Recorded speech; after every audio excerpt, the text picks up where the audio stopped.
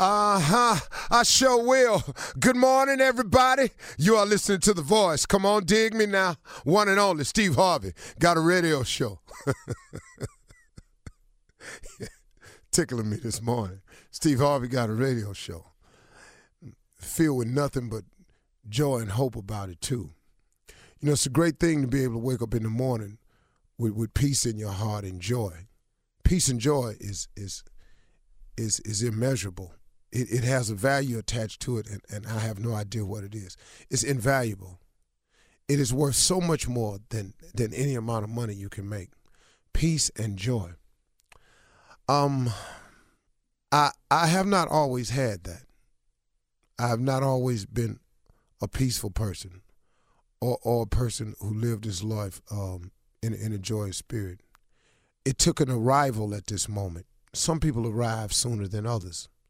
I wish I had arrived at this point sooner, but I think it was necessary for me to learn a few things too. That's the amazing thing I've learned about life, is that instead of reflecting on your past incidences and calling them failures, instead of focusing on the negative and calling them bad times, I look at them now as experiences. I had to have those experiences that were negative, that were good, positive, wrong, evil. I had to have all those experiences to become, to shape who we are today. We all have to have them.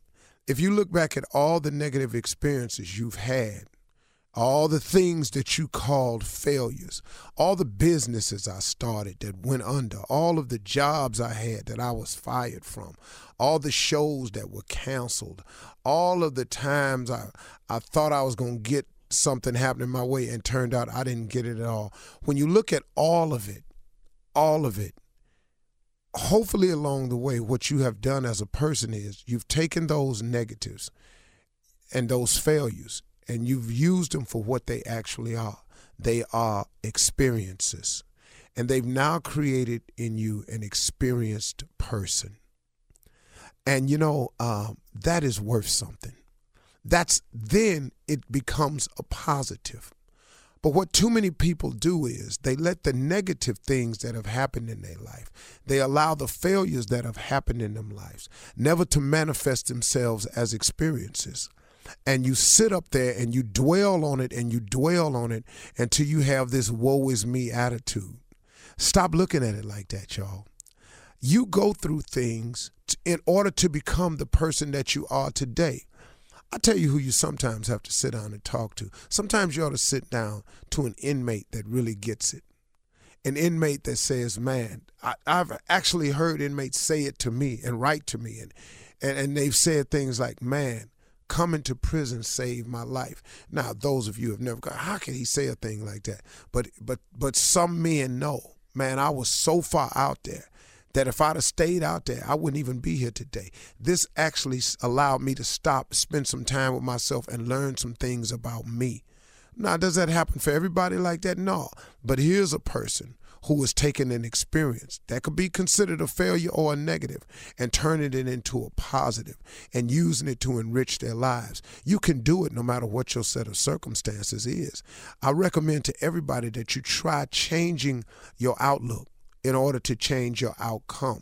Everything that happens to you that's negative or you consider a failure, they're experiences. You've got to go through these things in order to have the knowledge that you have today. So I wish that I had come to this arrival that I'm in now, this place of peace and joy. But then guess what? I would not know what I know. I could not share some of the things that I'm able to share if I had not gone through some of them. And sometimes that's the purpose of them, is to teach you a lesson. Because, you know, God has a plan for you. He really, really does. And eventually he can use you no matter how old you are. And he can use you no matter how young you are. If you just say, okay, I'm ready to hear your plan. I've tried mine. Mine ain't worked out. Mine was not a good plan.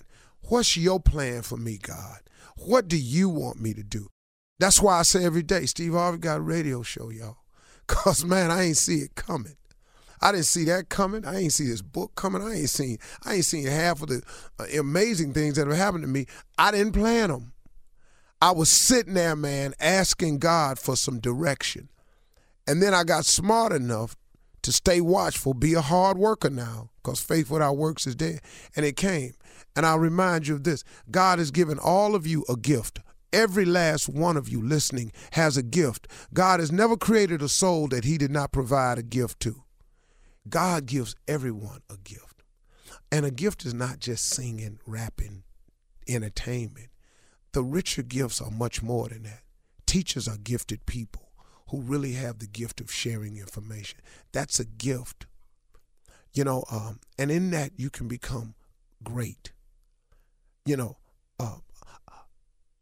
A lot of people think that successful and greatness is the same thing. Cornel West said it at my daughter's graduation. He was a spokesperson. He said something so pointed. He said, don't ever confuse success with greatness. The two have nothing to do with each other. See, people determine success about money and fame and all this here. But greatness ain't got nothing to do with your money. It ain't got nothing to do with your fame. It's how you conduct your life. It's how meaningful and significant you become in your community, at your church, on your job, to the Cub Scout unit that you run, to the little girls' lives that you change, that little center in the hood where you just one place of hope to so many people, and they come back. And I used the example of Lou Danzler, who passed away in L.A., who had the Boys and Girls Challengers Club out in L.A., and he wasn't a rich man at all. If you walk by him, you wouldn't even know who he was. But if you look at all the people who have gone on to become politicians, who have gone on to become CEOs, who have gone on to become athletes that have passed through this man's small building in the hood in L.A., he was great. And all of you have greatness in you at something. It's just you got to submit yourself to God and say, okay, what was your plan for me? Certainly it wasn't to become an inmate. Certainly it wasn't to become a drug dealer.